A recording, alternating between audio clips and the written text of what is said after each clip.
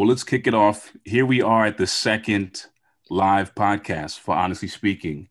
It's been a while. This one is a little new and different. We have it's kind of like a town hall vibe.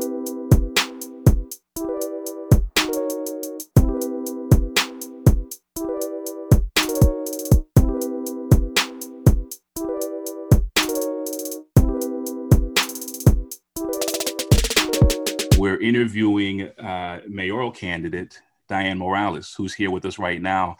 Dianne is, like I said, running for mayor, first-gen Puerto Rican, educator, Bed-Stuy native, advocate, nonprofit CEO. The list goes on and on. But Dianne, we're very happy to have you. Our live audience is excited as well. Can you tell us a little bit more about yourself? Sure. First of all, thank you all for having me. This is very exciting. I'm glad to be here and have this opportunity to be in conversation and community with you all. So, you covered some of the basics. First generation Afro-Boricua. I'm also the single mom of two young adults, college students who are home virtual schooling despite my best laid plans as a single mom to not have them home at this point in my life. You called it. I've been working in the community as an advocate, activist, organizer, and CEO of anti-poverty organizations, most recently in the South Bronx. I never thought that I'd be running for mayor, quite frankly. This is an idea that I really started to entertain or allow myself to consider in 2019. After decades of both personally experiencing the structural and systemic barriers and dedicating my career to helping others overcome some of those inequities and injustices. And I think, in the wake of the 2016 election, kind of, reflecting and examining my life and wondering whether or not there was more that I could do and what that would look like. And for the first time, allowing myself to consider the idea that people have been suggesting to me that I run for office. And I think now in the wake of the pandemic and everything and the intersection of all these crises, it's crystal clear to me that there is a unique sort of moment in time, and there's a political and moral imperative for us to coalesce and make a collective decision that we're not going back, that we can't unsee some of the things we've seen, and that we can make a choice to build differently than what we have been sort of operating in. And so my commitment and my affirmation to this actually being the right path is stronger than ever. And I do believe that we need an inside-outside strategy, that we need the folks on the ground to continue doing the work, the movement work. And we need an ally on the inside who's genuinely going to continue to fight for the cause. So here I am. Absolutely. I'm so excited to have you here with us. And I know everyone on the call is really excited as well. I apologize, my dog's going crazy in the background. Dianne, I have a question for you. Was there an aha moment for you to where you were like, I can't prolong this any longer? Like I need to do this. And what did that look like? Yeah. So, it wasn't actually a moment. It was a process. Because as someone who has my entire career and life really believed that, change comes from people recognizing and owning their power and exercising it. And so therefore, that's why my orientation was always in community. And, I am of the ilk that has been most negatively impacted by government and leadership, right? We haven't been centered, we haven't been elevated, we haven't been prioritized. And so it's not like it was a natural thing for me to think about holding office as a sort of lever for change. I, like I said, in 2016, started really kind of searching for what is it that I need to be doing differently? And how do I leverage and bring to bear my personal experiences and my professional experiences for the good of our people? And, quite frankly, the first time I agreed to have a conversation to explore it, it was kind of like, was almost like sarcastic. I kind of said to my friends, if I agree to actually have this conversation, do y'all agree to shut up about it once it's over? Because I just assumed it was going to be a foregone conclusion that, we were going to have the conversation and be like, oh no, this doesn't make any sense. So it was sort of like, do you agree to let it go and stop bringing it up? But, there was actually, I guess, in that session, this was sort of like a informal kitchen cabinet. Some people, people who have experience in the electoral politics world and in movements and stuff like that. It was about a 3-hour block. About halfway through, it looked like it was going no, right? Like, because everybody was talking about all of the challenges. And I remember I had a little notepad, and I remember stopping in that moment and kind of being like, ooh, it's going to be no. I was like, Dianne, are you okay with that? Like, just check your ego, right? Are you okay? And I was like, I'm okay with that. And then we kept talking, and all of a sudden things shifted in the room, and there was this momentum, because someone asked me the question, well, why would I vote for you? She was just sort of being provocative. And in that moment, I would just sort of went on about how we've never been represented, and we've never had a voice at the table. And, we've never had leadership that actually was loyal to us first. And so, at the end of my response, there was like a silence. And then it was kind of like, yep, you need to do this. And then it was kind of like, oh, wow, So that was when I started to really be open to it. And then it has just kind of grown. And I think for me right now, this started off like the historic candidacy, first Afro-Latina to run for mayor. That's not what's historic about this campaign, actually. I think what's historic about this campaign will be revealed in hindsight. And, when people really examine who has, what the coalition looks like that has come together behind this campaign, and how I believe that coalition reflects something that we really haven't quite seen. 30% people being unemployed, the most frequent denomination of donations being $10. The average donation being, less than $50. That to me is historic. When you're talking about a New York City mayoral campaign, I think that's what's going to end up being the thing about this, my race and, my campaign in particular, that people will really remember and speak about for a long, long time. There's a lot of people running for mayor. It kind of feels like 2016, the Democratic primary. You're getting a lot of people throwing their hat in the ring, and you're getting a sort of a true diversity or a true spectrum of a type of candidate. You've been running your campaign since before COVID happened, I believe, right? Mm-hmm. So it's a long lead up. The election itself isn't until November of this year. Now, can you talk to me a bit about the things you focused on before COVID, and then COVID, and then you get George Floyd, and things just explode? And I think maybe gives you an opportunity to sharpen your focus on specific tenets of your platform. Was there much of a transition there? And if so, what's changed given this new environment? Yeah.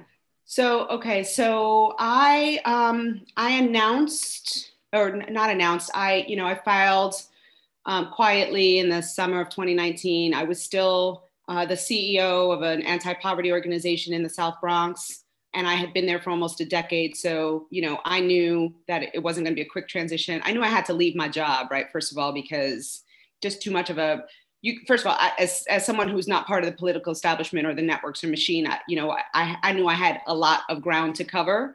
But I also knew that I had to give my job its due. And so I didn't actually step down until January. So there was, some quiet stuff that I was doing from the campaign perspective before, sort of on a part-time basis. But what was clear even then was my platform and my campaign centering and elevating women of color, Black and brown communities, the working class, immigrants. That was clear. That was established in my platform. And then, as you said, COVID hit, and then George Floyd was murdered. And what is, I don't know if the right word is interesting, because trauma, like the trauma that our communities have experienced, isn't necessarily interesting.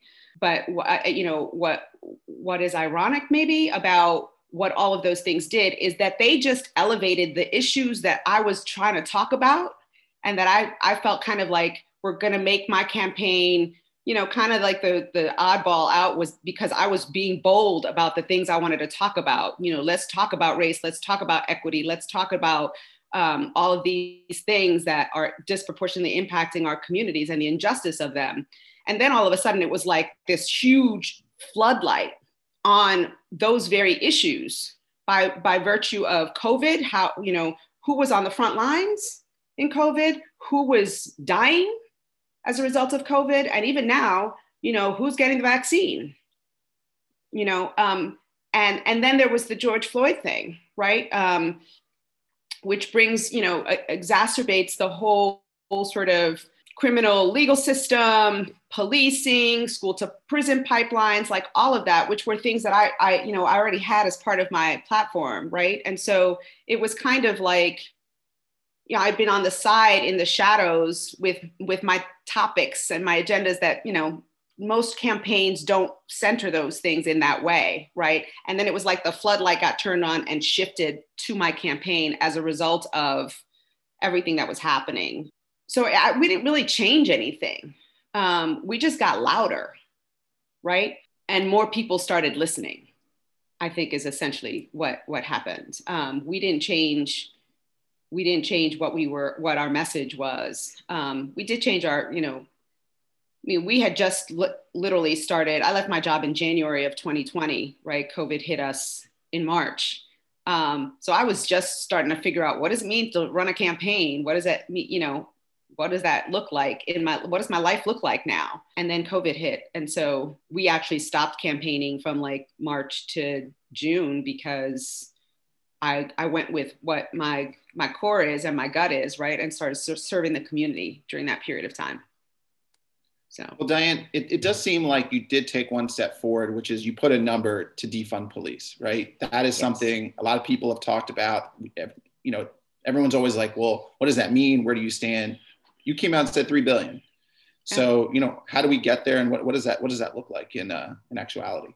Yeah, I mean, it looks like putting a stake in the ground. It looks like being unapologetic and unabashed about what true safety means for our communities. Public safety and policing are not the same thing. And I think for too long, we have allowed for those things to be equated when we know that the communities that are most heavily policed are in fact the ones that are most harmed and the ones that feel the least safe.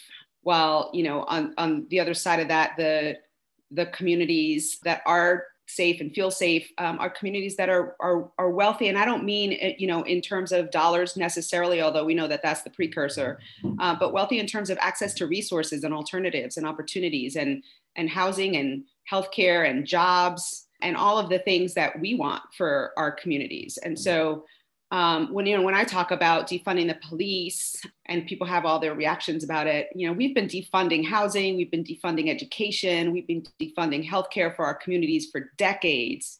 And no one, who is, really sort of clutching their pearls about the defund the police conversation raised an eyebrow, right? And so, we're really talking about reinvesting dollars in the ways that are most directly connected to keeping our communities safe.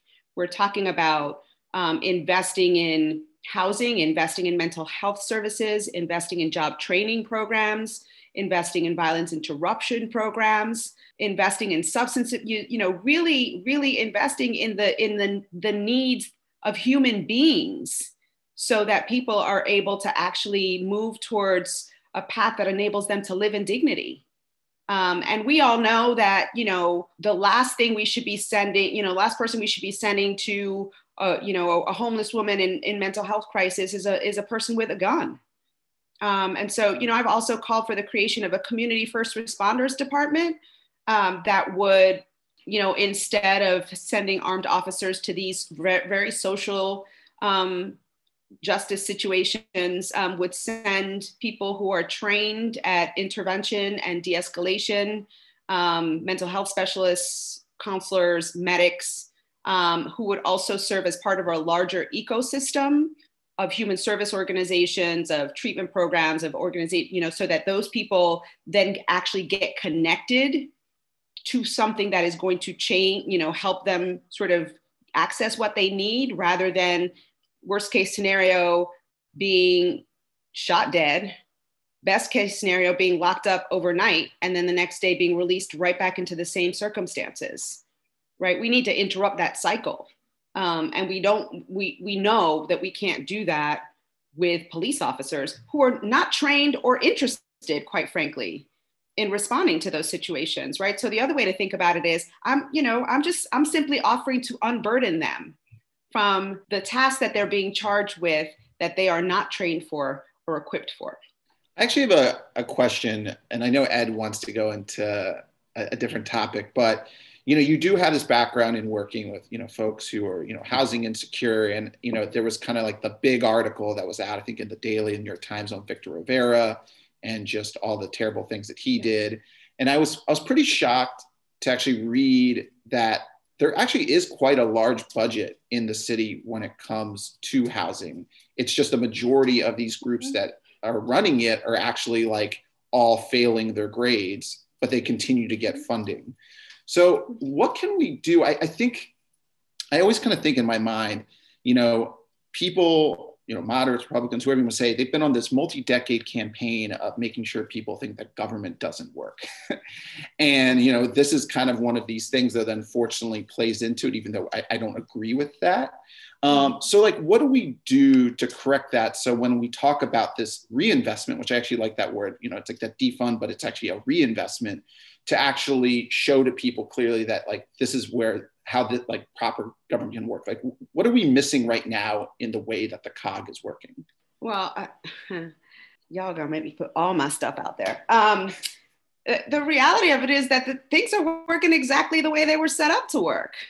And part of my whole thing, right? The shelter system, that the piece that you're talking about, why have we contributed to and created this shelter system, right? This shelter industrial complex, as opposed to just trying to focus on prioritizing getting people permanent homes.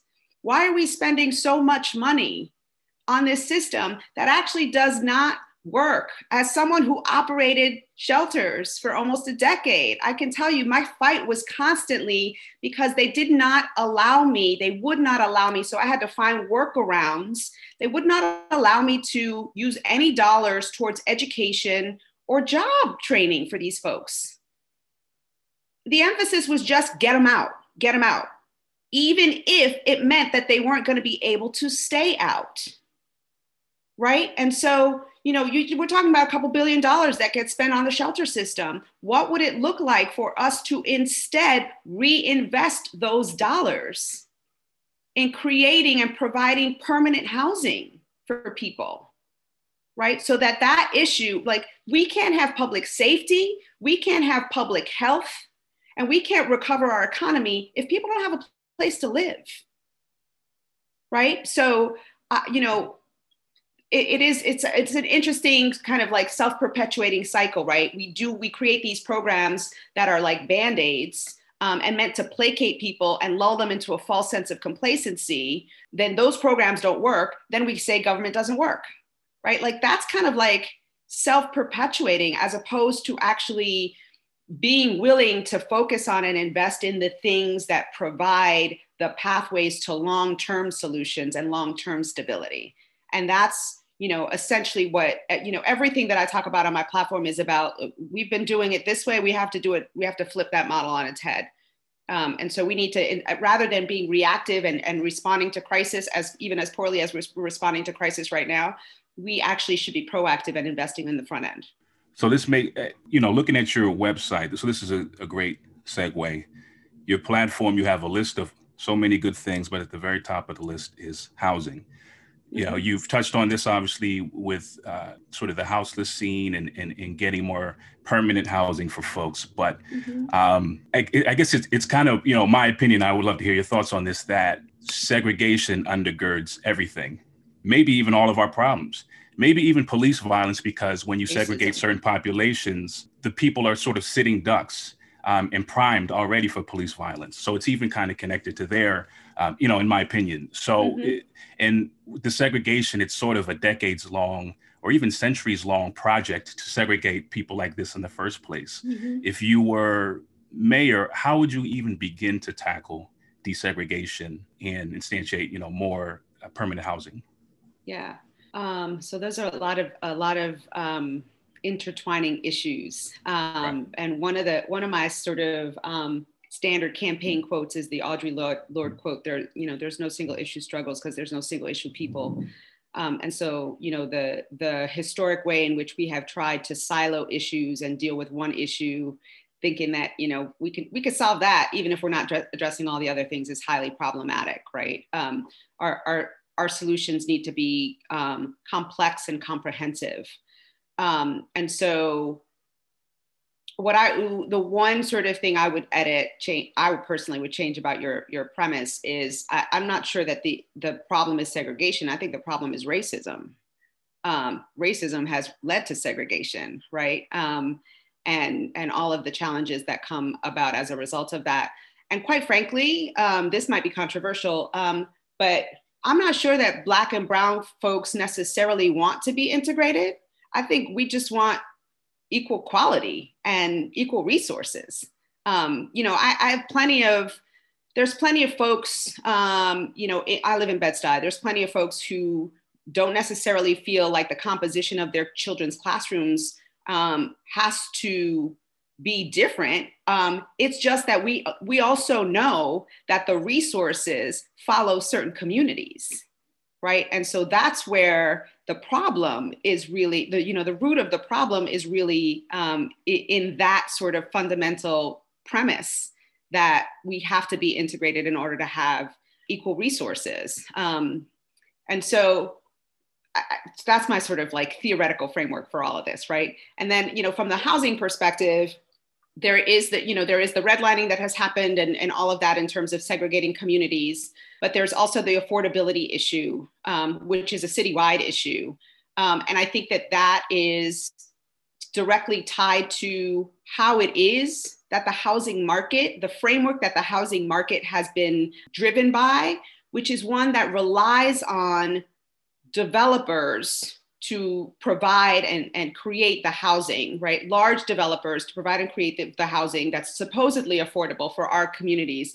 And the idea that we have to trade off and give them tax breaks and tax subsidies in order for them to create nice things for us. Like low-income Black and brown folks can't have nice things. We can't have a development that has amenities unless we're willing to throw the developers significant tax subsidies. And then what that results in is units that are in fact not affordable because they're based on, citywide AMI. We could actually, so that system was a choice, right? People chose at some point to embrace that model of creating housing. We could in fact make a choice that we're going to invest those dollars, those same dollars that we provide to developers in terms of contracts and kickbacks and I say kickbacks, tax subsidies and tax incentives. We could choose, in fact, to invest those in our local communities, in our local small mom and pop contractors and developers. Somebody asked that question in the chat, so I'm speaking to that question as well. We could choose that's who we're going to invest in our local small and mid-sized businesses, including those contractors who employ small and mid-sized businesses, by the way, employ 54% of the New York City workforce. So that whole idea that, oh my God, the big corporations and companies are leaving New York City, what are we going to do? How are we going to recover? Well, we could choose, in fact, to first focus on the 54% that are part of our local economy, rather than the people that come in, exploit our labor and extract our wealth. Same thing applies on the housing front. We could do that and instead invest in increasing and expanding social housing. Vienna has an amazing model that's really, truly mixed income, increasing and expanding cooperative housing, and increasing and expanding community land trusts, which in fact allow communities the ability to design their own neighborhoods and design what they want, right? So it is a way to provide deeply affordable housing for folks all over the city. And then there's also the idea of, and I'm gonna stop talking after this sentence because I can go on and on about this. There's also the idea of us reclaiming and repurposing existing vacant spaces, because the reality of it is that if we had the courage right now, we could house every single homeless person in this city.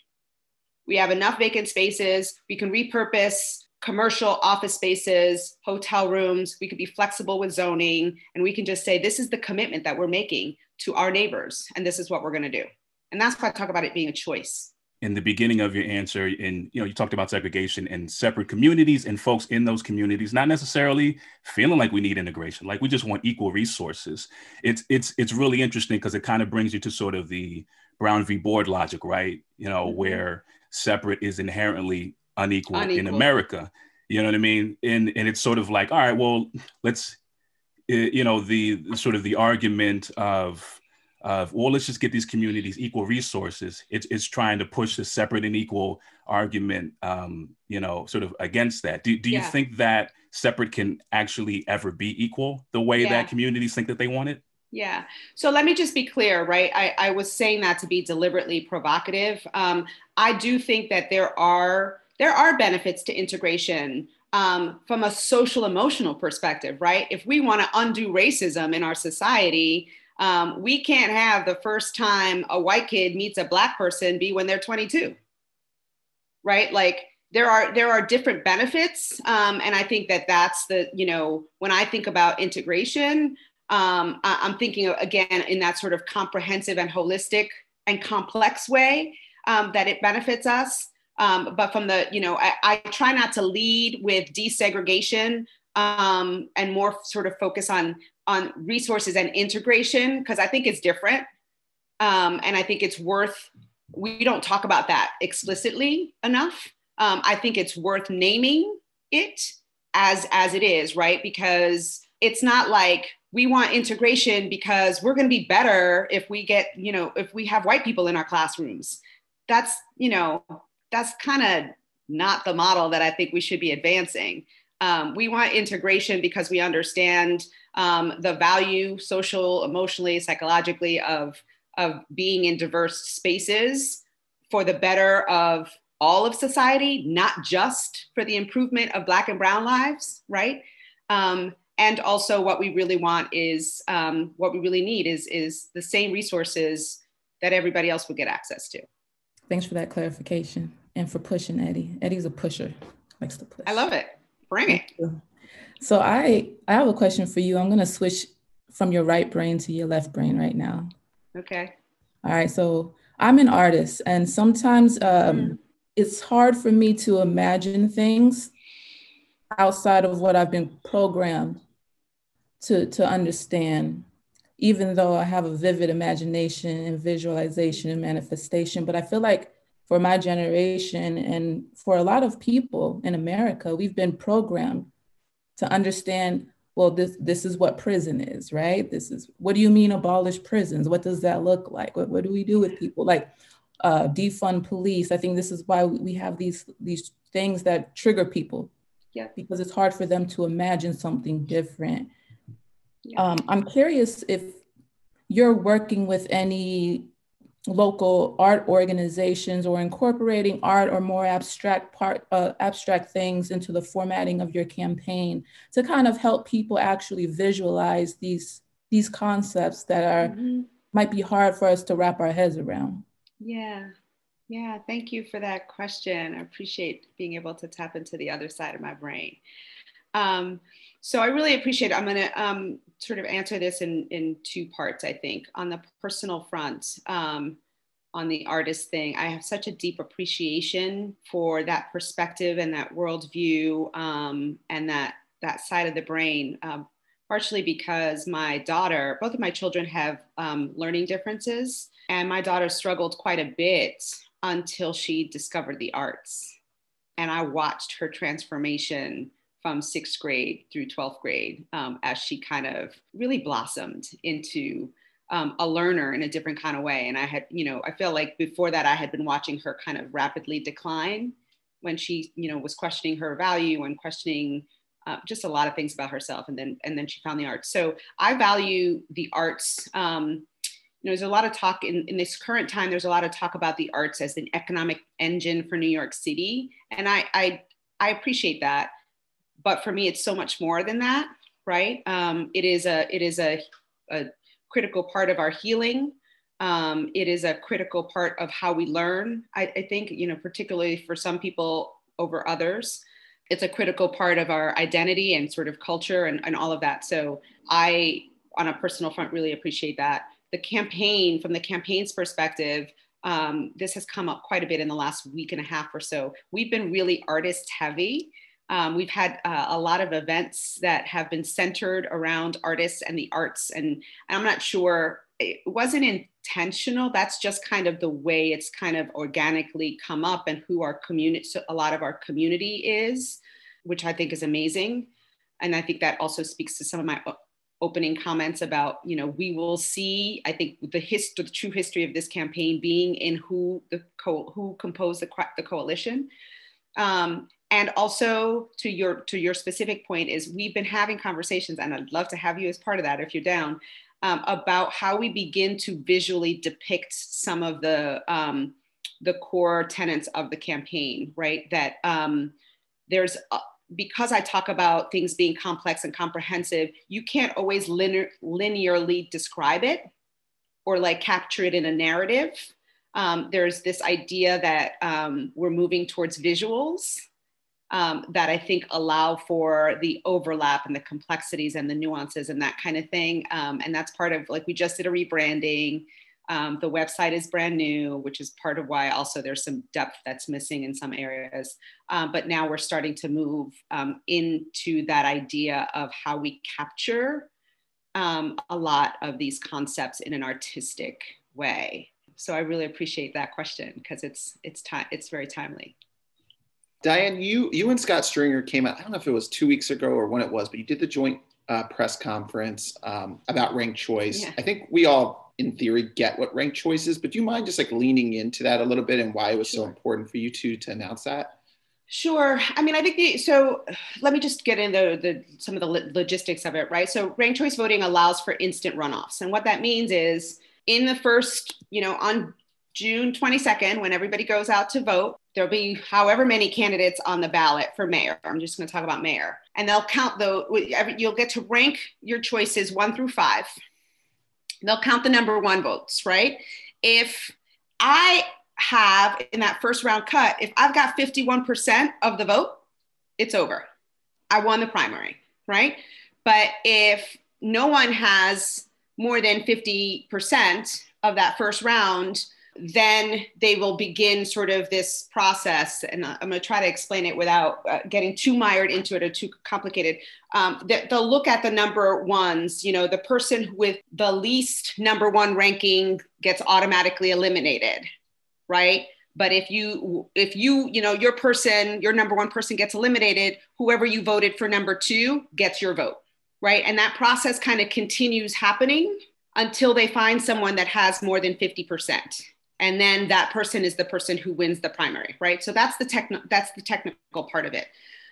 What I think, just to be clear too, because I think people have misunderstood this, the press conference that Scott and I did together was not Scott and my press conference. This was State Senator Gustavo Rivera's press conference, because he was the one who was announcing his ranked choice 1 and 2. Right. So Scott and I didn't get together in the back room somewhere and start talking about, oh, we're going to make an alliance and we're going to work together and that didn't happen. We're not cross-endorsing. We're not aligning. We're not doing any of that. Just to be clear, Gustavo Rivera decided for his own reasons, that's how he wanted to do it. Each campaign had to decide whether or not they wanted to accept that. Right. I decided to accept it. And I decided to accept it because I think it's important for people to understand that they have a choice, right? For the first time ever, it's not an either or option.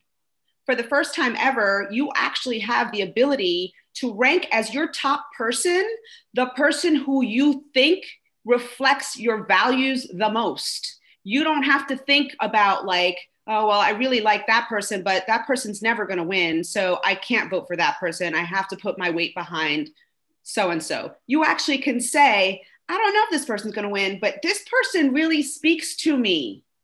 So I'm going to put this person number one. And what that does is it creates space for people like me who are not part of the political establishment, who are not part of the machine, to actually have a chance. And it creates space for the voices of those who have been underrepresented for so long to be heard and to be reflected. And that's why I made the decision to accept it and stand up that day, because I wanted to communicate that message loud and clear to our communities. Because for too long, we have felt like we had to choose between the lesser of two evils, because no one really represented us. And so this is I think it's a potential game changer for us. Unfortunately, the city is not doing what I think they need to do in terms of educating our voters so that the voters understand what ranked choice voting is and take full advantage of it. And the burden is falling on a lot of the campaigns. And we're hoping to do the best that we can to sort of overcome that deficit. But I think the idea and the model of ranked choice voting is a powerful one that could potentially be a leveler for a lot of us. Yeah, I appreciate that. That's like the first time I feel like I've even heard it clearly. Just sat in, I feel like I'm a Politico junkie reading all the time, all these different things. To that point, I mean, with this many candidates, we're probably not going to get 51%. And a few people have been DMing me their questions. And something someone said was like, okay, so if we're not going to get 51%, how is someone like yourself, like, how do you kind of uniquely qualify yourself against the rest, especially knowing that the way the world's going, the language people are going to use is just getting more and more progressive. Let's say you're at the far left of the progressive scope. Whatever people are actually going to do and say is going to be kind of different. So I'm just curious to hear from you, what you think that unique qualifier is for you that's going to separate. Yeah. So I'll just say this in terms of the 51%. No, it won't happen in the first round, but there's a lot of cases historically where it hasn't happened in the first round, which is why we've had to have runoffs, right? This is just a much more financially and time efficient way of doing that. It avoids that second voting, the runoff thing. So that the 51% on at first count is not unusual, but we will get there because we have the ranked choice voting. In terms of what separates me from the rest, there's a lot. How much time do you have? But I will tell you kind of what I've been sharing is it goes back to what made me decide to run. I have the number of times that people who I talk to through the course of the campaigning, who at the end of the conversation go, oh my God, I have so much in common with you. Like so much of our lived experiences, right? First generation, Black Boricua, single mother, children with learning differences, son who's been racially profiled, former educator in the New York Post. I mean, those things are like, that's, you can ride a subway and talk to 10 people who have a lot of those traits in common, right? And so people, there's something about that I think is speaking to people, like it's somebody who's like me, right? And at the same time, the other thing that I bring to the table is that I've actually spent my entire career doing work that was focused on directly improving people's lives on a day-to-day basis, right? At the end of every day, I could review my day and go, what things did I do and how many people were affected by the things that I did today, right? What programs did I put in place? How many people did we put in permanent housing? How many people did we get jobs that put them on a career trajectory, jobs that help them move out of a shelter and into permanent housing? How many people did we help get into college, get college degrees, right? Things that you could measure and track that were changing people's lives, transforming people's lives, leading large-scale organizations with hundreds of staff, managing budgets where there was a deficit, right? Let me tell you something, a human service CEO, contracts for the human service industry get reimbursed at 80 cents on the dollar. So if you successfully run an organization for 10 years and you grow it, it means not only have you figured out how to close that deficit year after year after year, but you've actually figured out how to run programs effectively enough that the programs are expanding and growing, right? There is not a single person in this race who can match that experience to mine. And I said this at the very beginning, I will put my experience up against anybody else in this race, specifically on that metric. Show me. I've done it. And I think the combination of my personal experience and my professional experience as an executive, as someone who has navigated code switching, both sides of the tracks, all of that, multiple stakeholders, and getting everybody to feel like they're on the same team, working towards the same goal, and that each of their contributions matters. That's me. That's right. You better let these people know.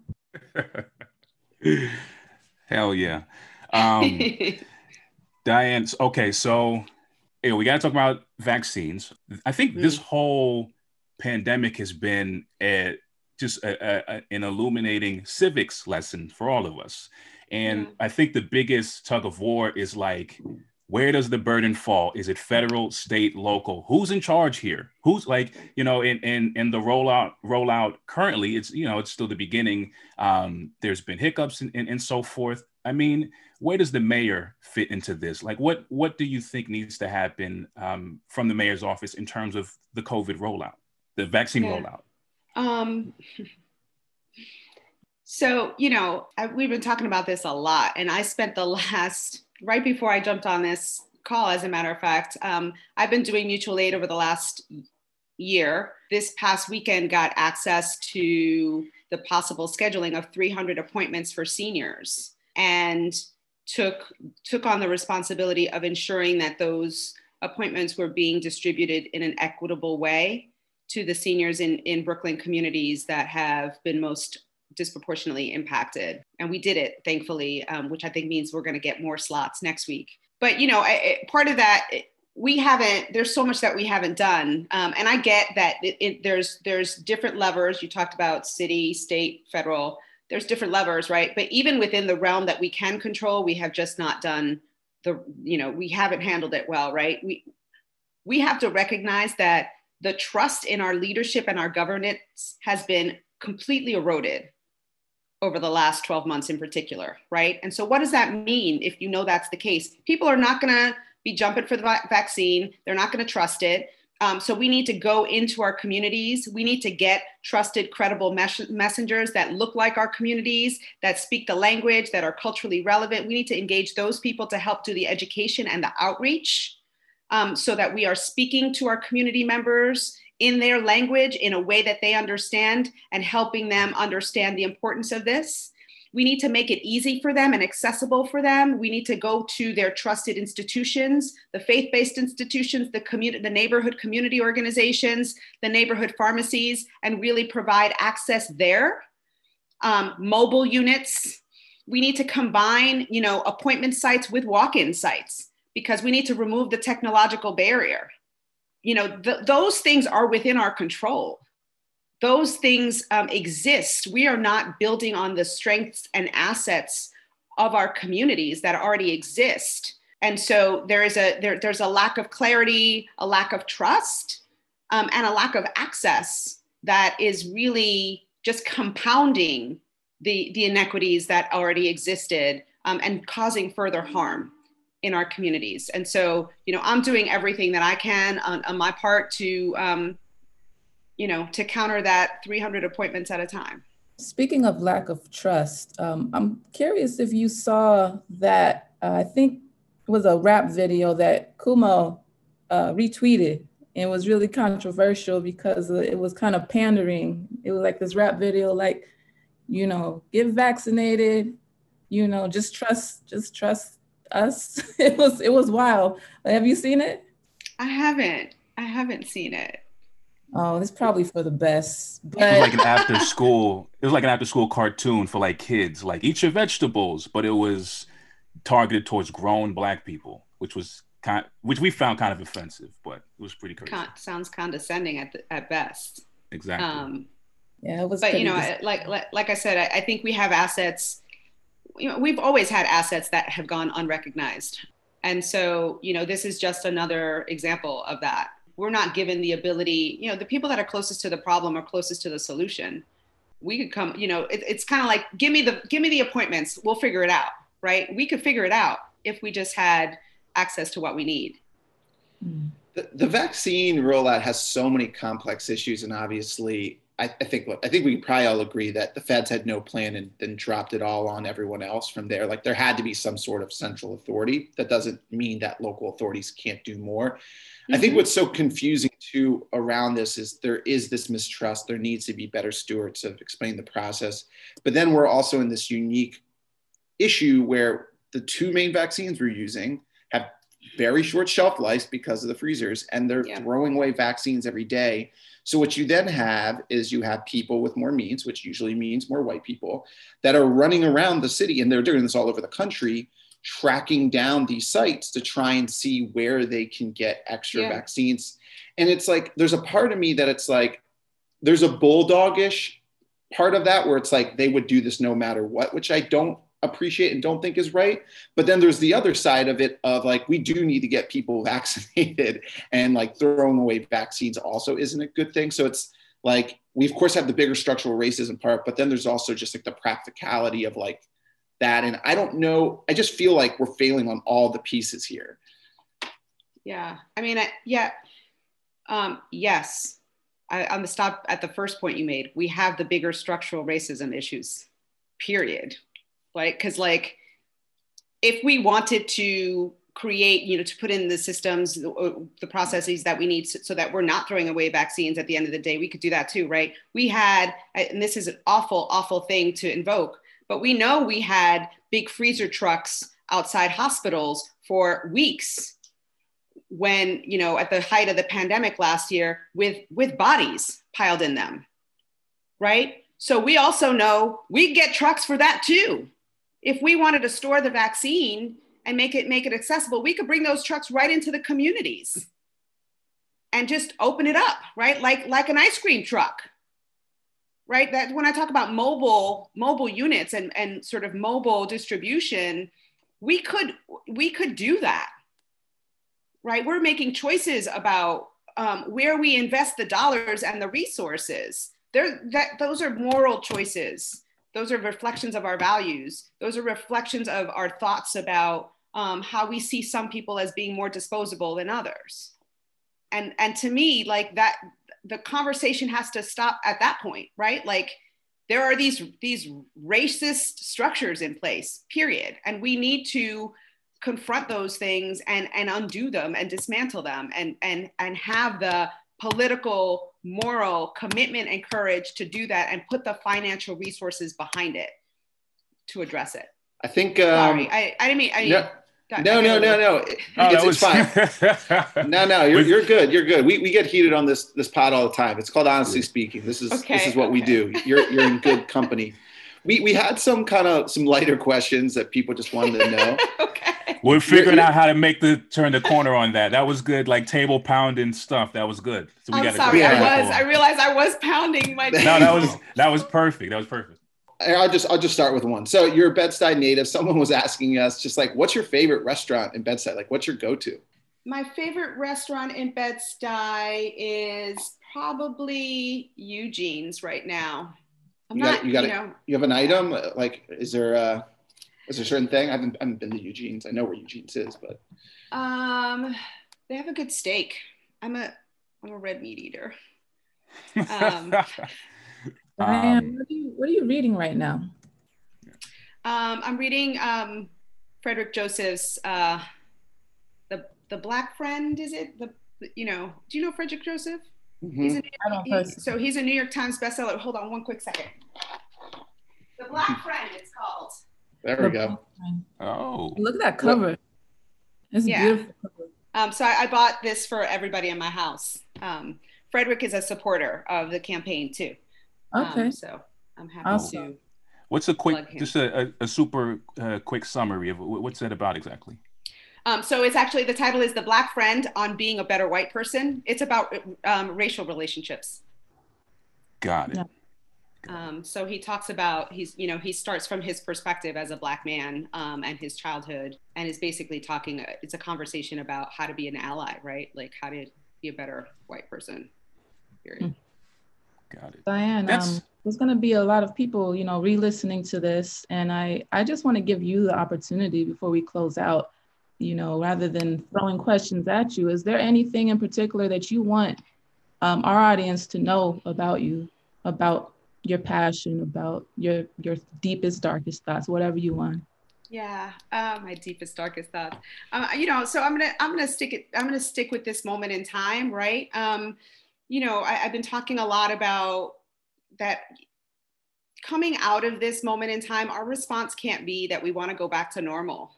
I think that we have to recognize that what we have seen over the last year has been really driven by issues that are deeply rooted in our structures and our systems of oppression and white supremacy, and that we've got a decision to make right now about whether or not we're going to move towards a future where we can all actually win and we can all live in dignity, and where we all will have, you know, where we have the moral and political courage right now to prioritize those that have been historically left behind, to stabilize people's lives, and to radicalize the systems that need to be dismantled. Because I don't think our system is broken. I think it's working the way it was designed to work. And we can't reform that. We really have to transform it. You know, I believe in the idea of being a loving disruptor.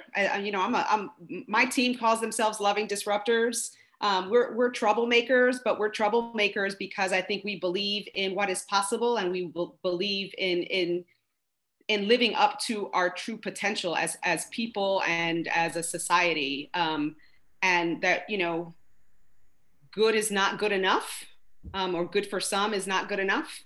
And that we can become, you know, we can hold each other accountable and live up to the potential of being a city that we've never been. So I'm not promising anybody that I'm going to take New York City back to normal. I'm promising that I'm going to work to build a new New York City that's never existed before, and really living up to our aspirations to become the greatest city in the world.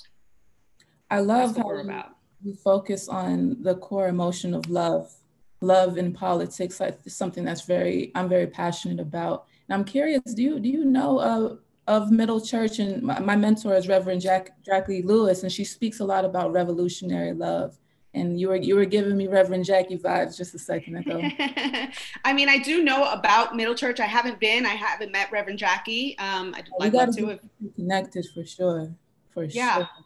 Okay. Yeah, that'd be great. I'd love to do it. I've heard nothing but, you know, really good affirming things about Middle Church in particular. So that would be great. All right. Well, we're closing it out on love. That's a good way to end it. It is. Dianne, thank you so much for joining us and talking with us this afternoon. Where should folks find you? Which websites? Where on Twitter and so forth? Sure. So the website is www.Dianne, Dianne, there's two N's in my name, .nyc, Dianne.nyc. And my social media handle is the same across all platforms. It's Dianne, Dianne, the number 4 NYC. So it's Dianne for NYC. And that's, you can find me anywhere. Perfect. I hear the virtual applause. We'll close it there. Well, thank you so much. And this has been an honor. Dianne. Thank you all for having me. The hour went by quickly. It was a really great conversation. I appreciate y'all keeping it real. Thank you so much. Absolutely. Good luck on the campaign. Thank you. Stay healthy and stay well. Thank you. Take care. Bye, everybody.